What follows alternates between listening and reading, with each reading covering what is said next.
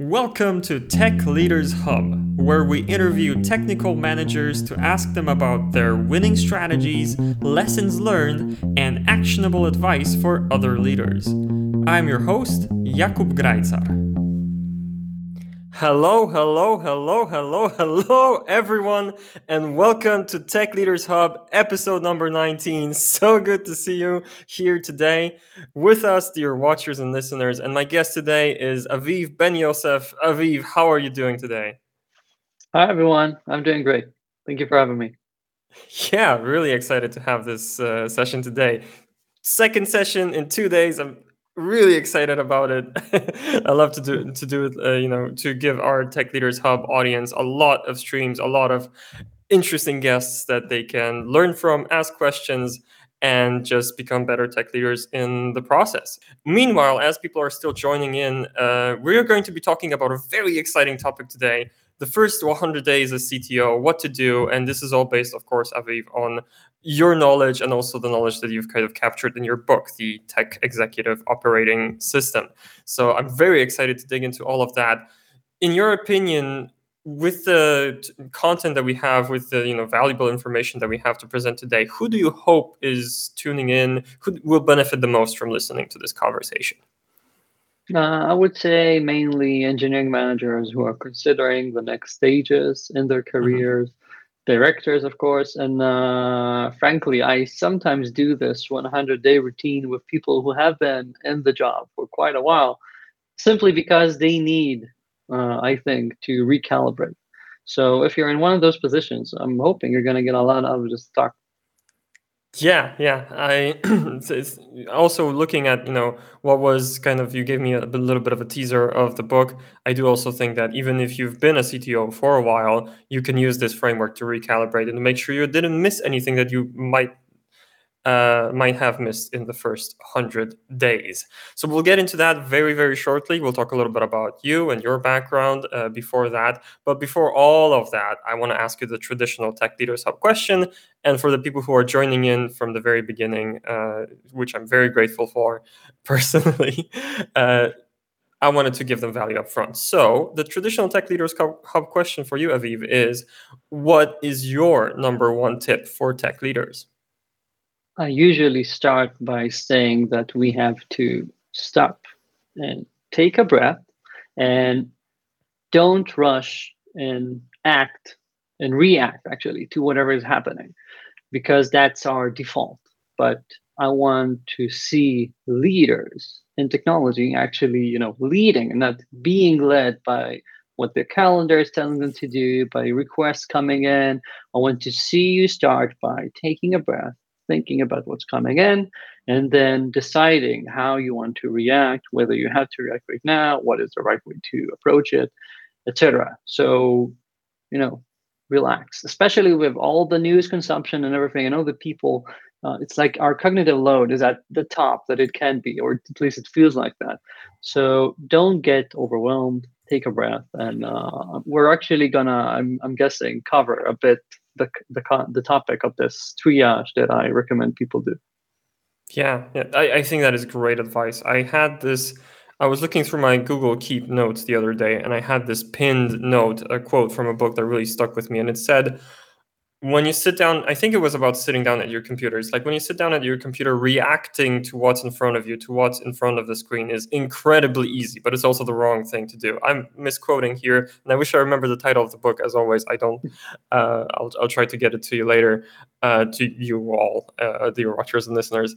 But anyway, this really kind of helped inform my actions for the next few weeks. I was like, okay, I can see this notification coming in. I've got this email, but what is my own agenda for today, for this week, for the month, for the quarter, etc.? Uh, Precisely.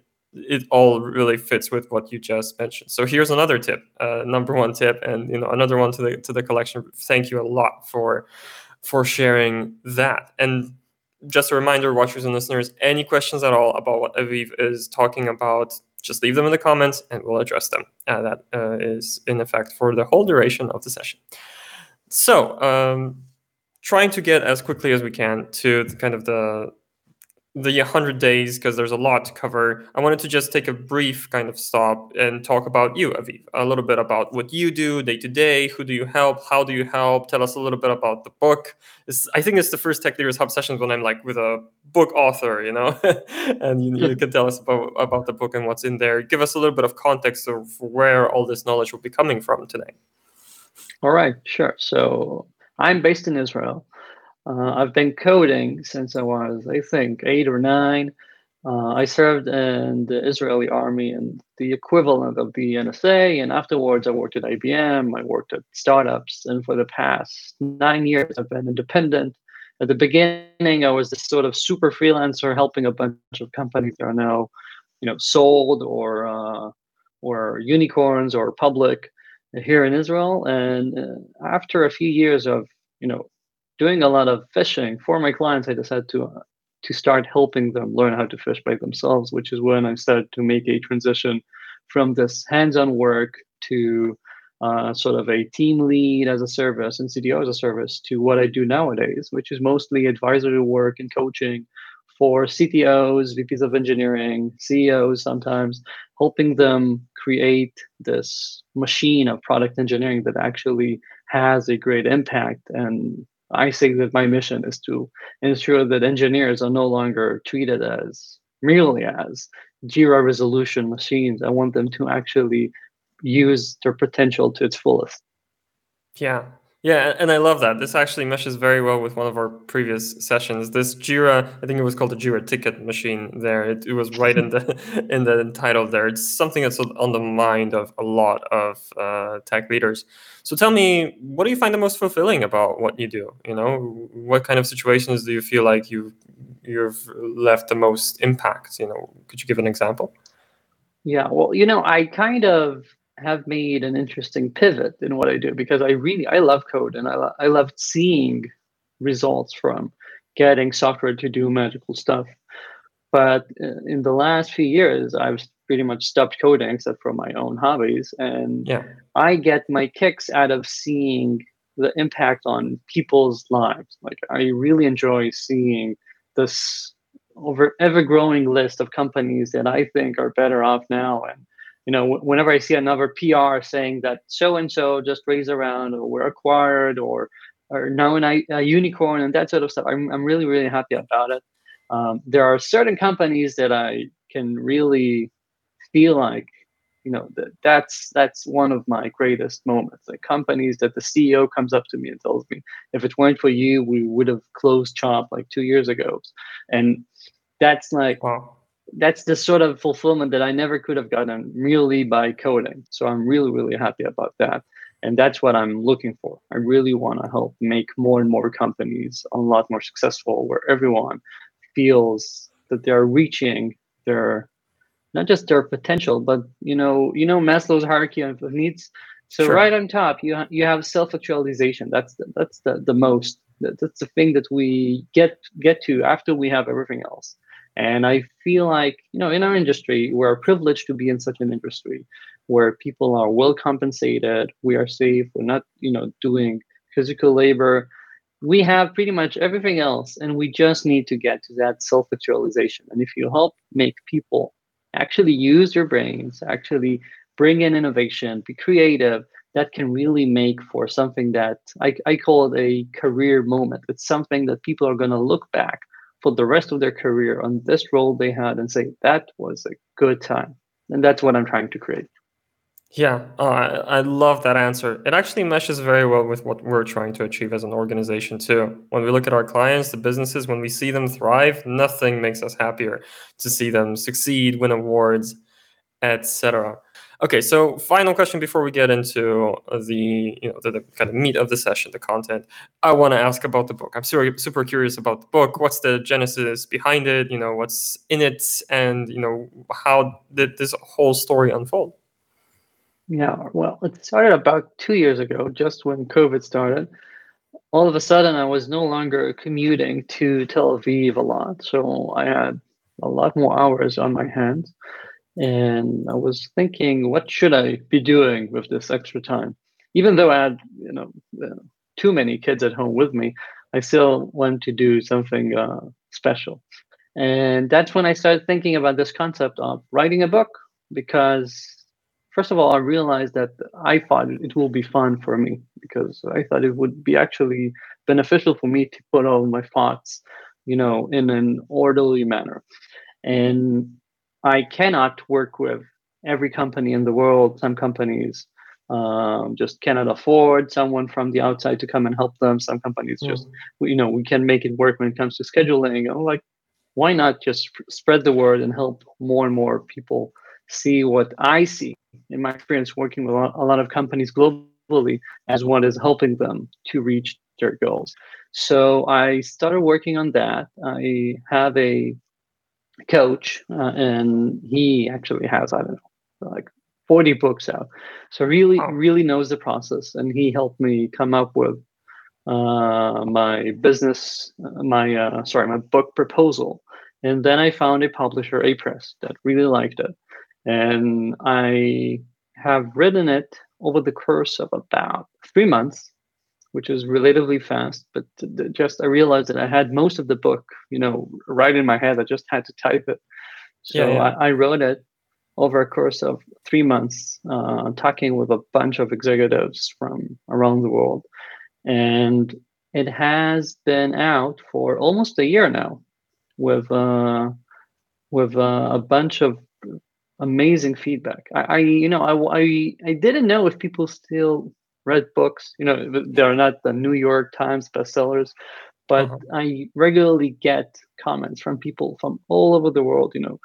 From countries I've never heard of, reaching out to me saying that, hey, I implemented what you wrote about, and it has made a great impact on our business. Thank you. And it's worth it if I only got one comment, and thankfully I got more. So I'm really happy about that. Right. And the book is called The Tech Executive Operating System. Look it up. That's Aviv's work. And you can obviously grab that and peruse the content. We'll be digging into a little bit of this content today, and that's what we'll do just right now. So there's a bunch of chapters in the book. The one chapter that I thought we might focus on the most for today is the first 100 days as CTO. I really want to dig deep into this subject and get as much kind of actionable advice out of you as possible for this particular subject. So I wanted to ask you first to kind of set the scene for this. We know, like, you have the knowledge and you've explained it in the book of how to do the 100 days as CTO, the first 100 days, right? But what usually happens when a CTO is inexperienced, unguided? What kind of traps do they fall into, and how can these first 100 days fall apart? Well, actually, it's very similar to the tip we just started with. You don't get real onboarding as an executive in most companies. If you're starting a company from scratch, you're not going to get any onboarding because you're creating it. If you're being promoted or hired into this position, it is very rare that you get some sort of real onboarding. You might get Mm-hmm. some knowledge about the company itself, what the product is. You'll get some of the engineers to tell you about the technology that you have. All right, you're going to get that. But what you're not likely to get is the real meat of it, which is, what are the strategic decisions that are coming up that we need to prepare for? Where are the different weak points in your organization and in your solution, in your product, that need to be revised? That sort of stuff. And no one tells us about this. You likely will need to spend months to uncover everything.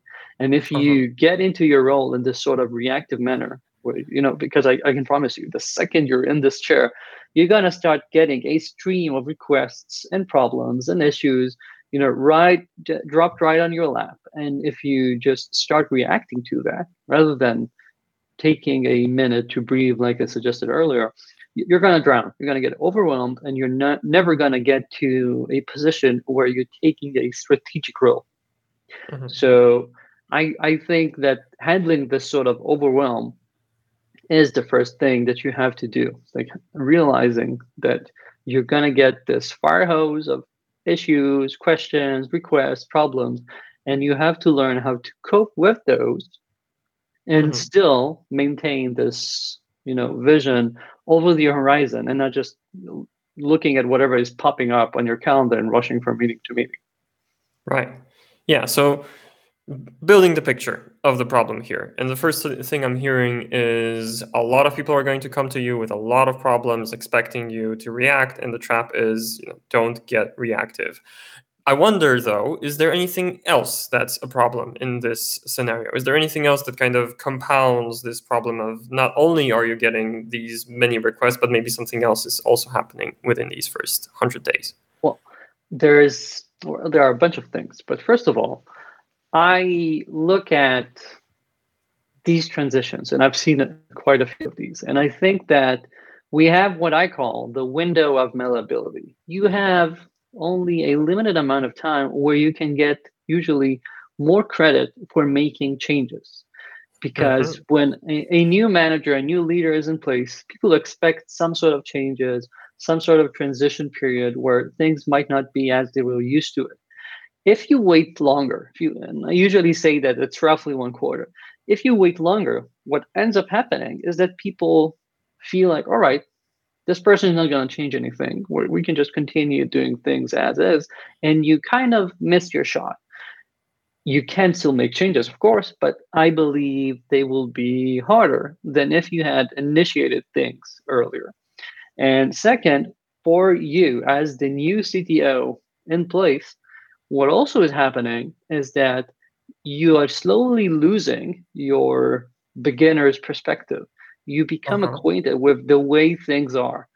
You know how, it's the same for everything. You get a new car, you sense that new car smell every day. You go to a new job, you every day you take a different bus to the office. You still feel like it's something different in Mm-hmm. the first week, the first 2 weeks, maybe after a month, but eventually you get used to it. And the same applies to how we view the work itself. In the first week, you get a lot of those moments where you're like, why, why are you doing it that way? Or, you look at something and like, that's intriguing. I wouldn't have expected them to do it that way. Yeah. And with time, you get used to them. And if you haven't acted, or at least made note of them and later thought about what you're going to do with it, you're going to miss out on all of this insight that you get as someone who's new in the role. So you also need to avoid that trap of just pushing things aside to when you have time, because you're going to miss out on a bunch of very important stuff and you're never going to have time. And lastly, I also think that if you want to be the book is called The Tech Executive Operating System, and I say that technical people are very good at the teching part. The execing part is harder. I And I see. want to help, yeah, and I want to help them become real executives in the role, be it CTOs, VP of engineering, whatever. I don't care about the title right now, but I want them to be genuine executives and not just glorified managers. And to get that, they have to, within those first 100 days, start making sure that they have a seat around the table where the real decisions are made, that they start building rapport with those colleagues that they have, the other executives in the company, so they get this vision and they start being aware of what's going on and not just being told, hey, we need that, but they can see the plans being formed to realize Mhm. what is coming, down the line, and maybe actually start help shaping that. So all of that's a lot, and this is a tough job, but to do it successfully, you have to work to position yourself in this sort of more strategical position. Yes, you are also extremely tactical, especially at small startups, but you also have to ensure that you have this longer term vision and you're not just sucked into the day to day constantly.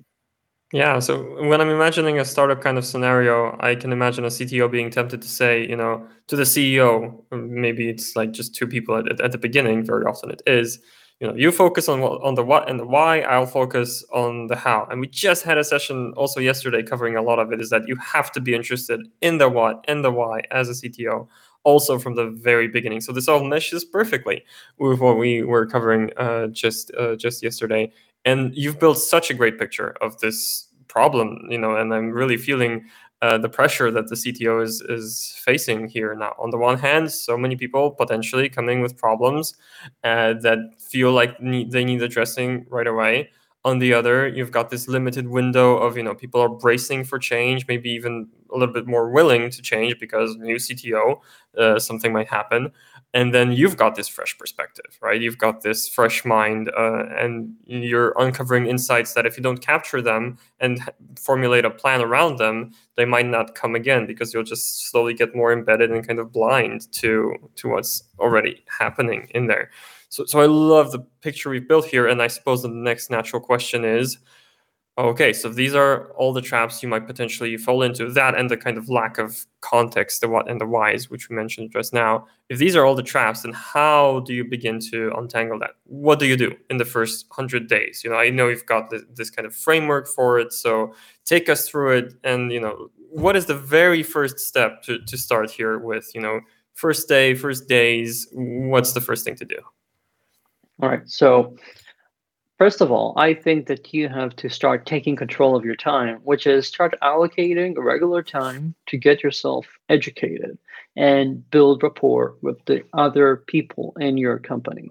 So I have in the book a list detailing out the sort of people you might want to talk to and the sort of background you might want to get. But to cover it really briefly, I think that in your first days, you start with two things. Block regular time on your calendar to talk to people and learn and try the product out and think.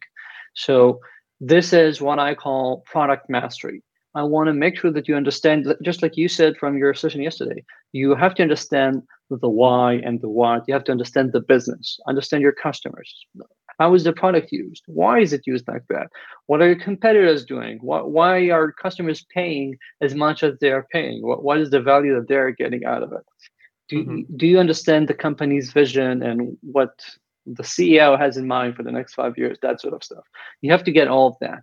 You have to talk to all of your different colleagues in the executive team to start making this real relationship with them. Some of them hopefully will turn into real partnerships, for example, with the head of product, to ensure that you understand what they're doing. They can come up to you with issues that they have. They might help you uncover issues with your existing organization, because they can say, I don't know, people are not delivering on time, and I feel like they are not communicating with us about issues that they're having or whatever. And that's one thing. So you have this building rapport that you have to allocate time to. It really changes from one company to the next. But I usually say that in the first 100 days, you want to have an average about 2 hours a day where you're learning and building relationships with people. So it's either trying the product out, talking to your colleagues, talking to, having one-on-ones with everyone in your organization if needed. Just get to know what is happening, what is going on. That about 2 hours a day for the first 100 days. And the second, sorry, if I may. So I think if somebody's watching or listening to this, they might be very curious about the kind of the specific people to talk to. You listed in the book. If you could give us just at least a part of that list. I heard head of product. Who else? Yeah, sure. So off the top of my head, of course, the head of product, the head of UX, or whatever it's called in your company, because I think that those three, this is the triumvirate that actually makes the product happen. And we want to ensure that these three actually have a working, healthy partnership going on, and start with that. Second, it depends on who you're reporting to. In some companies, it's, I don't know, maybe a CPO, maybe a COO, maybe the CEO but talk to whoever you report to and nail down specifically what are their fears and risks about your organization in the near term, and start getting from them the access to the strategy, to the roadmap discussions. So I call it, here in Israel, we have a bunch of chutzpah. We can make sure that we get to wherever we want to get. I often tell someone, you need to be in that meeting, and they'll knock on the door in the meeting and just walk in. In some cultures, it might be a bit more problematic. So talk to your CEO, explain why you want to be there, explain how much more impact you can have if you understand what's coming up next, rather than just being told, do this and do that, and get that invite to those discussions. Start making sure that you're injecting yourself where you need to get. So we have the CEO and those close counterparts. Next, I highly recommend talking with pretty much everyone who is a senior leader in the company, the head of customer success, head of marketing, head of growth, whoever it is, talk to them. You have to start with one initial get to know conversation because the CTO role really affects everyone. And I believe that turning these into an ongoing relationship where you actually touch base with them regularly to see how things are going on, create a real relationship with them, can really help you create this solid sort of executive team that's like a team, not a bunch of executives working there Yeah, yeah. all by themselves. And you start with those. And of course, you have to have contact with the important people in your organization. In a small startup, you're going to talk to everyone in the engineering or R&D organization and get to know them personally. In bigger companies, you start with the directors and managers, and maybe from time to time get to know other engineers and individual contributors. Hmm. And I do think that you also need to aim to get some real, I call it, friction or face time with your users, with the customers who end up using the product. Because just like product people do it regularly, engineers and engineering managers and leaders don't have to do it as much, but we do have to have a good understanding of how our customers act, how they think, how they use the product. So I really recommend having some time with customers in those first, not even in the first 100 days, but in the first month, so you actually realize how they're thinking, how they're using the product, what language they're using, and everything around that. Yeah, I love that. And it's no wonder then that you're allocating 2 hours per day in the first 100 days just for that. And one last follow-up question before we move on from here. So I'm imagining I know who to talk with now. I'm imagining myself as part of these conversations. And we probably could do a whole separate session about just how to run these conversations. But is there like a key to them, like a key question that usually unlocks the best insights, or is there some particular tactic that's worth using here? Well, when you're talking to your counterparts, I usually say start by asking a bit about them, about their background, just like you did with me, because Uh-huh. I feel like if you understand the path that someone has walked, you have a better understanding of their thinking and what Mhm. they probably want to achieve. And second, for them, I usually ask, what is the most critical thing that my organization can do for you right now? Or what is the biggest risk that you're seeing That's a right now? great one. Yeah, because I want to give people value right from the start. So I want to make sure that if there's something that's urgent and I can help them with, I want to do that. If it's something that's too big and non immediate, I want to be aware of it so I can, write it down and actually start thinking about it and see that I can help them with that. And that's something that I think should start most of those conversations. When you're talking to your people under you, then you should usually start with asking them to introduce themselves, and then I love to ask, what do you feel is the most important, or sorry, the most unique thing in your role right now compared to the rest of your career? And Mhm. that is so open ended that usually ends up creating interesting discussions. Wow, I love that question. I wonder how I'd answer that myself. I would probably say that running these sessions is the most unique thing, actually. You can be, because I'm marketing manager right now, and you could be that, in a bunch of other organizations and not be doing live streams, certainly not hosting them. So, yeah, this is my unique thing right here. But anyway, that's what I do. I hear a question and try it out on myself quite quickly. Okay, thank you for indulging me with all this additional detail. And it's really I feel like these are insights that you can really take and apply. So I love to do that within our sessions. Let's move on though. So you mentioned building this rapport, building this context, getting to know the people. 2 hours per day. I got all of that. What else is needed to succeed?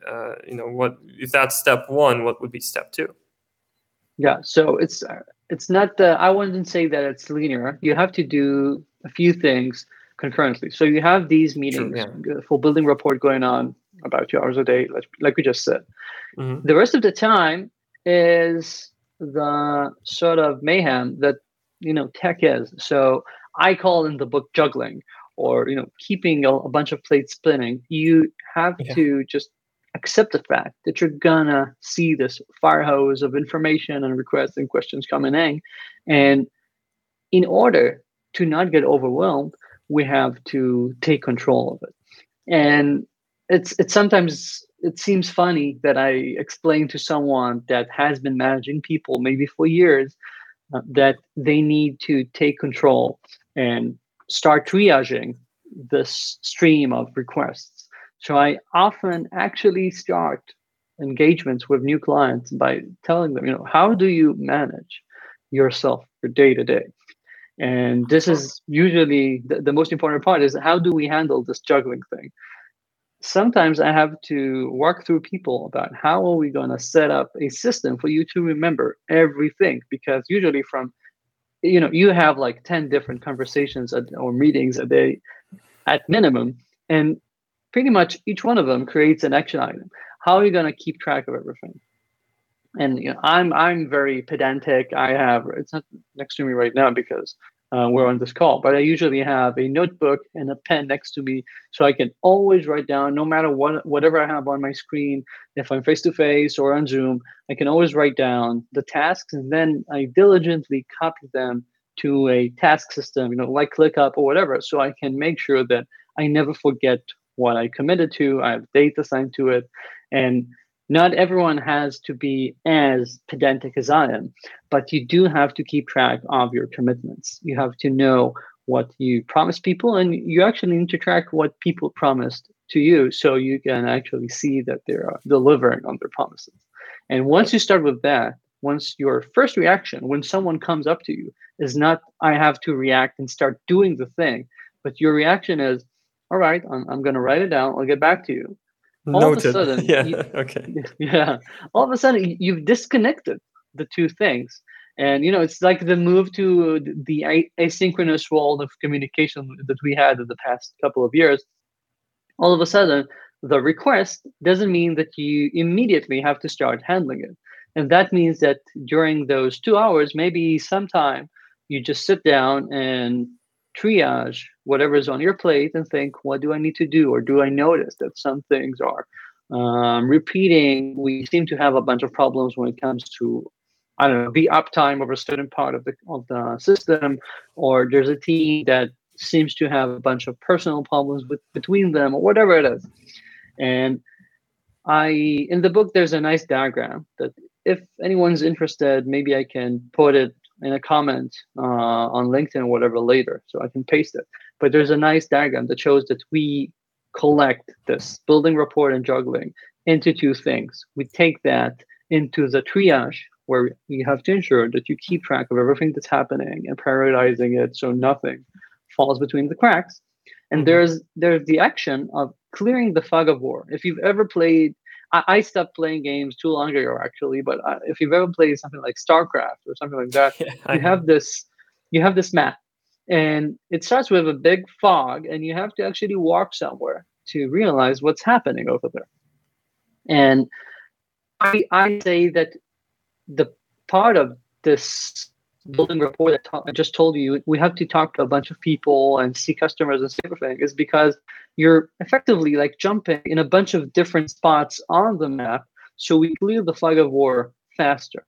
And once you have a better understanding of the company as a whole, because you had little bites, you tasted a bunch of different parts of the company, yeah. and you have this list of the burning issues that you're collecting all the time, and all the problems and everything you promised. You start focusing on forming your plan, this is the real big deliverable that you should aim to have around 2 months into your role. Yeah. Sooner is probably premature. Later, you're going to miss that window of malleability I talked about. And we just had a great example. Intel I'm saying just because it's relatively, in the last few months, installed a new CEO, and he, within the first 2 months, I think right around the mark of those 2 months, he came up with a new grand strategy for Intel that changes things from the ground, a bunch of changes that no one has even considered previously, and etc. That sort of stuff. Yeah. So I think that your deliverable should be aiming to have this plan in the first couple of months. Yeah. Okay, I get that. And I want to get a lot more into that big deliverable that you mentioned. Although a few questions, follow-up questions popped up in my head. And these are Sure. all about processing these requests that are coming in. Yeah, I mean, you mentioned ClickUp, you mentioned putting it all in a system. I'm a big fan of ClickUp. I actually have like a testimonial from me on their site. But anyway, what I wanted to ask about is when these requests come in, right? Is there anything like how do you approach this that you're getting a request? What information do you need to have about this request? Because it's not just, the head of product would like this to happen, but you should probably ask, I mean, from the top of my head, probably how urgent is it? What impact is this going to be? But how do you actually, what kind of information do you collect about all of these requests? Yeah. Well, first of all, I think that urgency is the most important thing because you're going to have some fires to put out. No matter what how non-reactive we try to be, you're going to have some outages. You're going to have something that makes you have to react pretty instantly. Hmm. So you always have to understand how urgent something is. After that, once you've realized that something doesn't have to be handled right here, right now, or even if you did, I say, do you have to be the address? Because sometimes, things fall in your lap, but you're not the right person to handle it. Maybe they need to talk to someone below you. Maybe they need to talk to a different organization or someone else entirely. You have to Hmm. understand that. Once you realize that, as far as you're concerned, this is something that you're in charge of, and or at least you or someone else in your organization, and it is not an urgent thing that has to be handled right now, then it goes on my triage list. And as part of this review, if you've ever read or heard about getting things done and this whole mindset, you collect your inbox of stuff and then you review it as in batches. I usually try and do it once a day, where I Uh-huh. collect these and try and cluster them and see what actually makes sense. Some of these, once they've sat on a page for a day, are no longer relevant, which is great because it means I can just delete them. Others, I can see that, again, there's some sort of a theme coming up over here, or I actually need some more information about X. So I write down, for example, the product person comes and talks to me about a big idea that they just had about something for the next quarter. It's not urgent because it's an idea they had for a few months into the future. But I just wrote down that in the next time that I have a conversation with them, for example, this whole building rapport thing, I'm gonna come up with a bunch of questions about this and see if we have any gaps, and then I'll have a follow-up task to talk to whoever's responsible in my team to see if they have any, Hmm. ideas about it, that sort of stuff. Yeah. So all of that makes perfect sense. And I'm also curious, once you do actually process these requests and they are not of the, it resolved itself variety. I mean, love that type of problem, but obviously most are not like that. Do you have any tips for how to actually organize this afterwards? Do you organize this by, by person or, is there some sort of other way of kind of taking all of these requests and there can be, multiple a day and trying to put this into a sort of structure or system? Is there anything that you've used before? Oh, wow. I have to say that I believe that this is extremely personal because Okay. when I first started doing what I do, I tried and, just I had my hammer, which is how I do things personally and what's been working for me for over a decade. And I just tried to hammer that to whoever I was working with. And it worked great Okay. with some of them, but with others, they're wired differently. They just can work with this sort of system.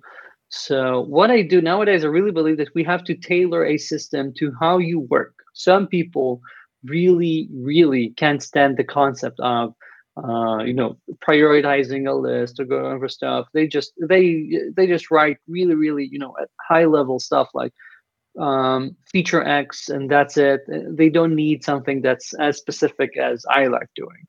Some people actually do this thing where they prioritize their ClickUp list. So whatever is at the top, that's what they're doing. Others just, open it, see what they feel like doing, and then start working on that. Hmm. Whatever it is that works for you, as long as you're actually getting things done and you're going through your list, that's fine. Sometimes you might need adjustments or making your use of time better. For example, I recommend to all my clients to have leadership blocks, which are, blocks of time where you just sit there by yourself and you think, or maybe you try things out. Maybe you read something specific about a competitor, about Mhm. the market. I don't know, whatever. But time where you invest in yourself and you do some thinking, which is rarely happens nowadays because you have to be talking to people all the time. And when you're talking, you're not thinking a lot.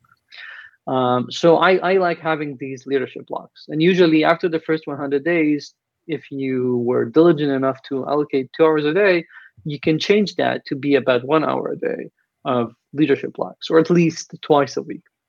And Mhm. in that time, sometimes you just need to look back at what have I been doing in the past week? What has sucked all of my time away, and try and realize if I'm seeing any ways to make things better. If I see that I'm constantly putting fires out because our DevOps people are having a bunch of issues maintaining the scale that we need, all right, let's talk about that rather than just allowing it to just remain urgent issue after urgent issue. Maybe it's time to take the initiative and fix this in a way that actually solve this one time and for all, that sort of stuff. Okay, I see. All right. So, I mean, I do agree on this point. It is a personal system that you have to build for yourself. And, I could talk about just this one subject for a whole separate hour, but I'm trying Yeah. not to fall into my own trap here and not focusing too much on the tactics. So let's kind of zoom out again. We got to the stage of, formulating the plan. And yes, we are both talking about a graphic that the watchers and listeners unfortunately cannot see, but this is like the turning point. You've done the juggling, the building the report. You've put this through triage. You've cleared the fog of war. You've got the information that you needed, or at least as much of it as is kind of feasible to get in that time. Now it's time to start formulating the plan. Tell us about the plan. What should it look like? What are the first steps to formulating it? What's the kind of, is it a document? Is there a structure? Just take us through the steps. All right. So, first of all, I would say that if you're working with someone like me, usually you will have some sort of a document because it's just easier to think about stuff like that.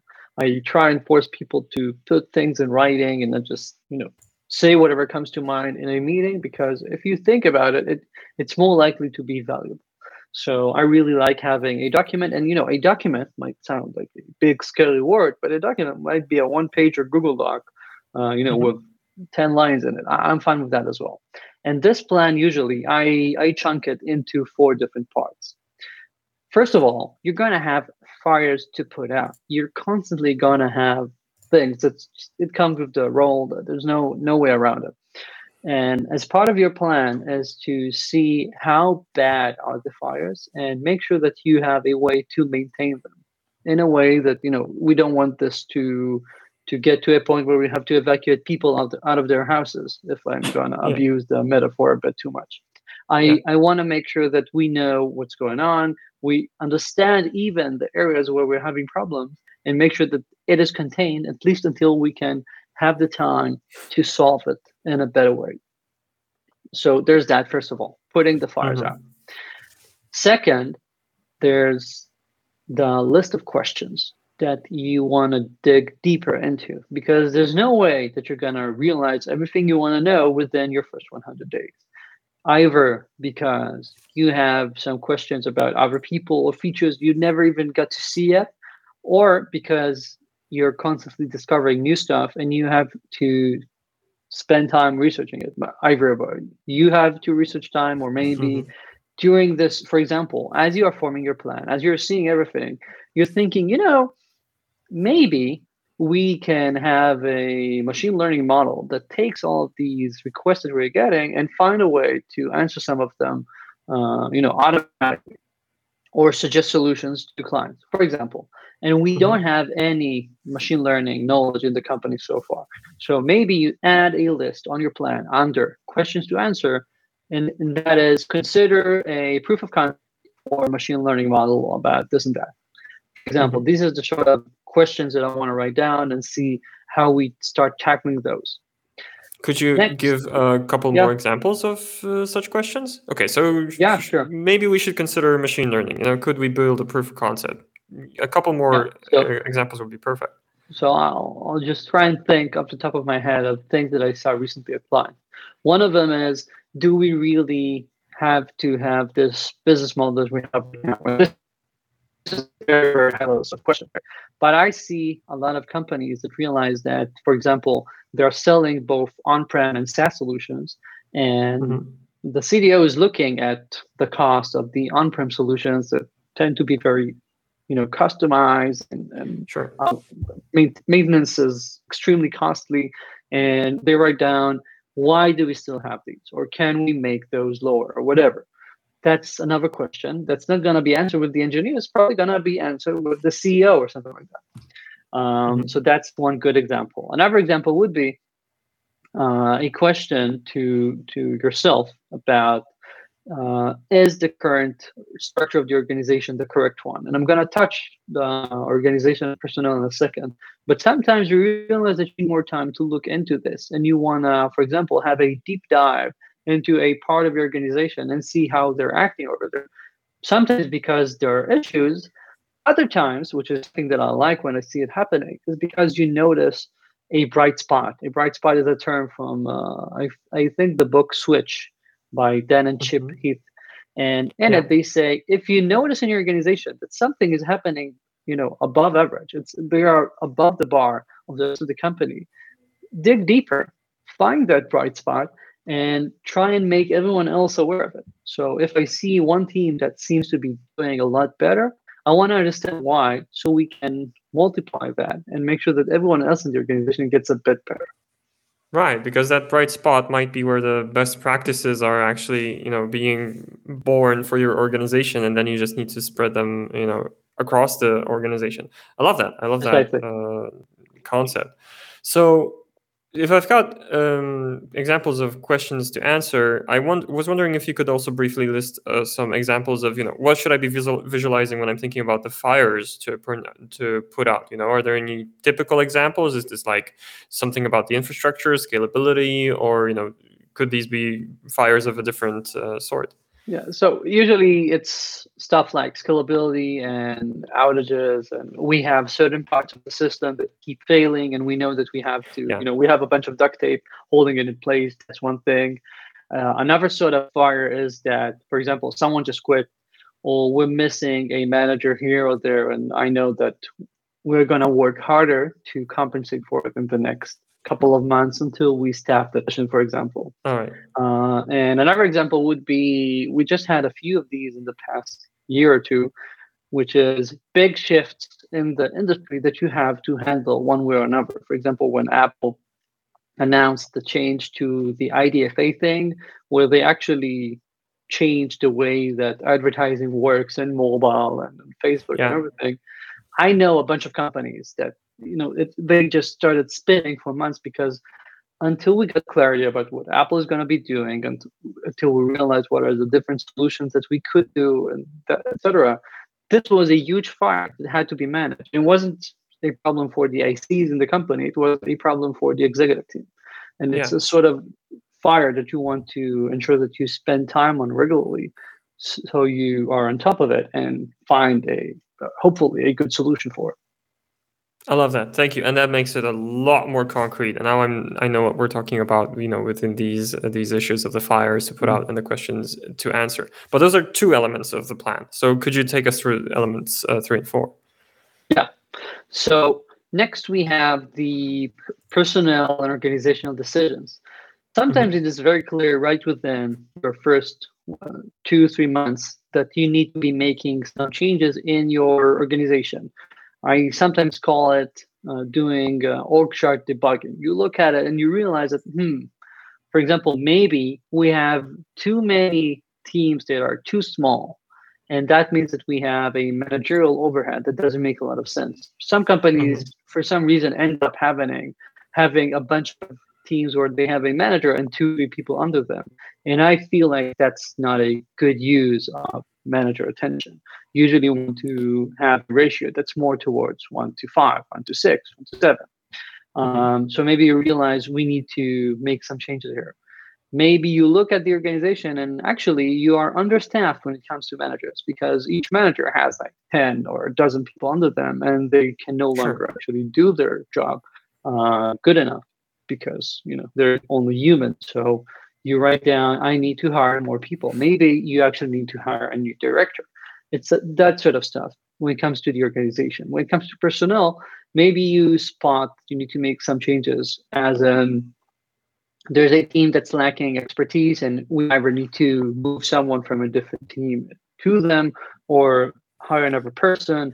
You need to realize how your hiring plan looks like for the next year so you can ensure that you can reinforce where you need to, etc. Hmm. Maybe you were brought in and you realize that the company is currently having a big attrition issue and people are leaving. And that's it's a combination of a fire to put out and a personal issue that you need to start managing. You need to realize what's happening, maybe plan to hire more people than expected because you expect more people to leave. And, at the end of the year, we're going to be about even out, that sort of stuff. Hmm. Um, it's a bunch of usually not easy problems. Handling the people part is the real tough part in our job. The technology that's easy peasy. We can just write down whatever we need to, or look whatever is topping Hacker News and use that. Yeah, But yeah. actually making people change positions or realize that hey, maybe you are not really build up to be a manager right now in our company, or maybe you should consider becoming a manager, whatever. Those are tough decisions, tough conversations. It takes a lot of time sometimes to make people realize that in a way that doesn't end up antagonizing them or makes them too angry. So you really need to do that in a way that is sensible. And that's why I really, really recommend starting in 2, 3 months because usually the personnel stuff takes like another quarter to actually Hmm. make changes on the ground. Yeah. And what would you say to a CTO who, listening to what you just said, that the people part is the hardest, and we all know this. I feel like it's one of the first things you learn being an executive. What would you say to a CTO who is looking at his organization, his or her organization, and thinking, I know there's a people problem. I know there's some sort of structure that sort of works, but I know it could work better. But once they start moving elements around, either even if it's removing people from the organization or just restructuring, I know that this will cause the disturbance in the whole structure, and they're hesitant to do that, and they don't know where to start. What would you say to a person in that situation? How would you try to Uh, help them solve this?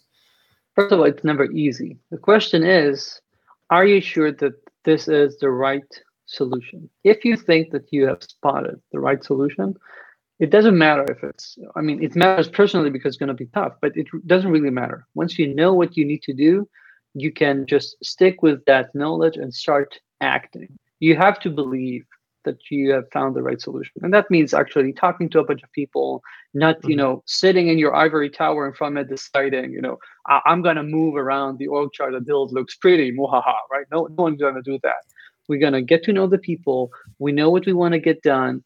And with constructive conversations, by building rapport, by getting alliances from the people involved, and from having some risk management, because maybe some of the people will leave or be unhappy, and you will have to compensate one way or another. You have to do all of that, but if that's because you believe that you found the right solution for the company, you have to execute. And sometimes I'm guessing it's not going to be surprising for you. Sometimes people bring me in simply because they need another person to look at their, perfectly fine plan and say, yeah, that makes sense. Let's do it. I was Yeah. helping a unicorn that was thinking about a reorg for over a year to actually implement it. And, within 2 months, we had a big reorg. Things have changed. Some people left. Some people were, made to leave. But a year later, things are now much, much better and everyone is a lot happier. But that specific executive just needed a trusted advisor that can tell them, yeah, you're making the right decision. Mhm. Now let's get to it. Yeah, yeah, I get that. And it is kind of surprising, but it does make sense. Sometimes the plan is good and you just need somebody to kind of give you that push. And Yeah. really, all of that you're saying about this plan, especially for this, very critical part of the people and the structure, it all stems from the information you gathered in the first part, the first part of our conversation, the first part of this process, from building the report, from clearing the fog of war. If you don't clear the fog of war well enough, you won't have the information to formulate this plan properly. And speaking of, we've only got like 5 minutes to go in this session, which is I find it hard to believe. But we do have the fourth element to go through in terms of the plan. Tell us about it. What's important here? How does it usually work? So I'll do that last element really quickly, and I'll say that it is change initiatives. You have to decide what are the big initiatives that you're going to take on. Do you need to have a big reorg? Maybe it's time to move your teams to from feature teams to empowered product teams, which requires a big initiative, getting OKRs in line and that sort of stuff. You have to decide what are your own personal projects that you yourself are going to be heading in the next quarter, 2, 3. And I have a complete chapter in the book about how to manage change initiatives because it's a big topic. But basically, you want to make sure that you have those, and you want to start communicating these change initiatives to your peers and to your organization, so that people actually start being aware of what is going to happen and start working with you towards it. And these are the main components of your plan. And you should hopefully, within the first 100 days, have enough information to put this in place, start sharing it, and actually start working towards it. Yeah. Wow. It's that is a whole journey. We just covered, 100 days in like 40 minutes or, 50 something minutes. What I'm curious about, and to tie a bow on all of this, I would say, so how does this then get communicated, actually? You're working with CTOs, they formulated this plan, it might have been a one-page Google Doc, but is there any particular way to then, is it like, okay, I'm inviting, the board and, my top leaders to a meeting, and I'm like, okay, I've been here 100 days or 2 months, here's the plan, here's what we're going to change? Or is there does it happen with this kind of fanfare, or does it usually happen more gradually? No, I'm against fanfare in general. I think that I see. If there's something that people do wrong is if you're in a big meeting and you're presenting your discussion, your initiative, and too many of the people involved are surprised and unhappy about it, you're doing it wrong. You actually have to use the report you've been building in the previous 2 and 3 months to leverage it and go with the relevant parts of your plan to the head of product, to the CEO, to whoever is involved, and say, I've been thinking about this. What do you think about that? And maybe they have good input. Maybe they don't agree about some stuff, and you find a good solution for everyone. Maybe you need to talk to some of your managers and see what they're thinking about different ideas that you have, because they know the system better. Maybe they have good feedback. And after you have all of that, then you probably have something that is going to be easier for everyone involved to swallow. And you don't have to have this big, you're cutting a ribbon and saying, hey, this is the new plan. Some people do that. Just had a client do that people really liked it. But others just chunk it up and say, here are the 3 things that we're going to be focusing on right now. And they know, those CTOs know that they're going to have different things already planned, but they are only sharing those 3 things because they want to see what happens. And then, we're going to change things as they're happening. So whatever works for you, it depends on the amount of certainty that you have and how good of a rapport you already have in order to have the company trust credit that you can spend and actually start changing things in the way you'd like.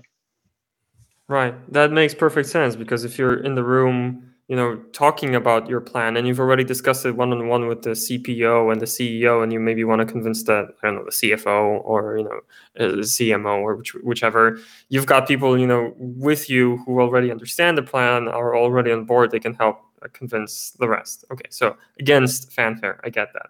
And I suppose this popular advice also comes to my head, feedback early, feedback often. As you're formulating the plan, you consult it to not just unveil this whole big thing that might cause a lot of resistance all at once.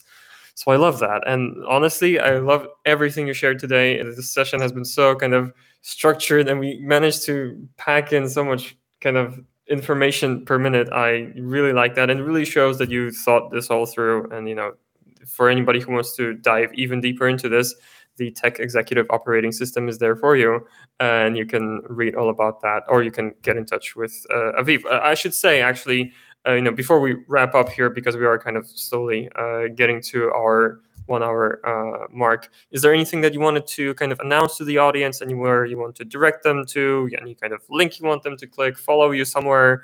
What's the best way to do that? Sure. So I'm on Twitter and LinkedIn, so you can follow me there. We'll have links, I'm guessing, later. If you like podcasts, I have a weekly 6-minute podcast, the Tech Exec podcast,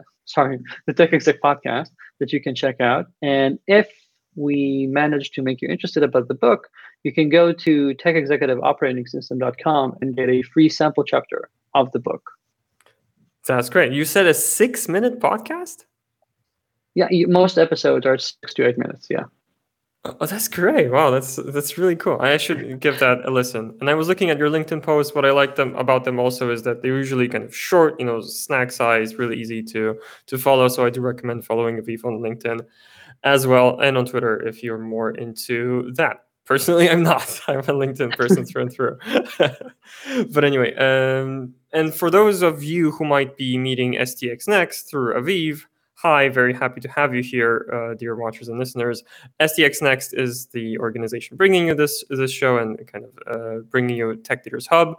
We are a software development company based in Poland, and we are Europe's largest when it comes to Python software development. So if you've got a product based on Python and or JavaScript, and you want to build it faster, build it better, we've attracted some of the best talent in Poland: developers, designers, DevOps engineers, machine learning engineers, and more. And we can help you build your product much faster, much better. stxnext.com. For more Tech Leaders Hub, techleadershub.com. The best way to follow us, honestly, is to follow STX Next on LinkedIn. You can follow us on Twitter. We stream there too. If you're watching us on Twitter right now, hi. Usually our smallest audience, but hi. all the happier to have you here. And that is pretty much it. I'm super happy for this another Tech Leaders Hub session that went so swimmingly. Thank you everyone for watching, listening. Aviv, anything else to add before we end the broadcast? No, thanks, Kuba. I had a blast.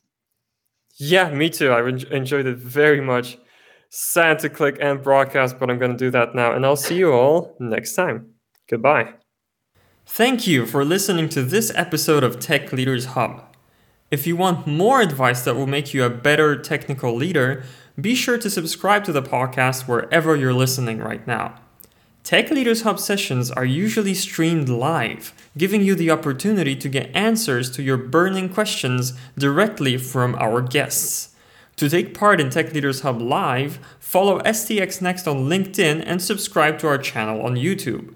That's STX NEXT. Last but not least, we invite you to join our community and continue the discussion on Facebook. Just search for Tech Leaders Hub and you'll find our dedicated Facebook group. Once again, thanks for listening. Really glad you could join us. Hope we'll see you in the next one.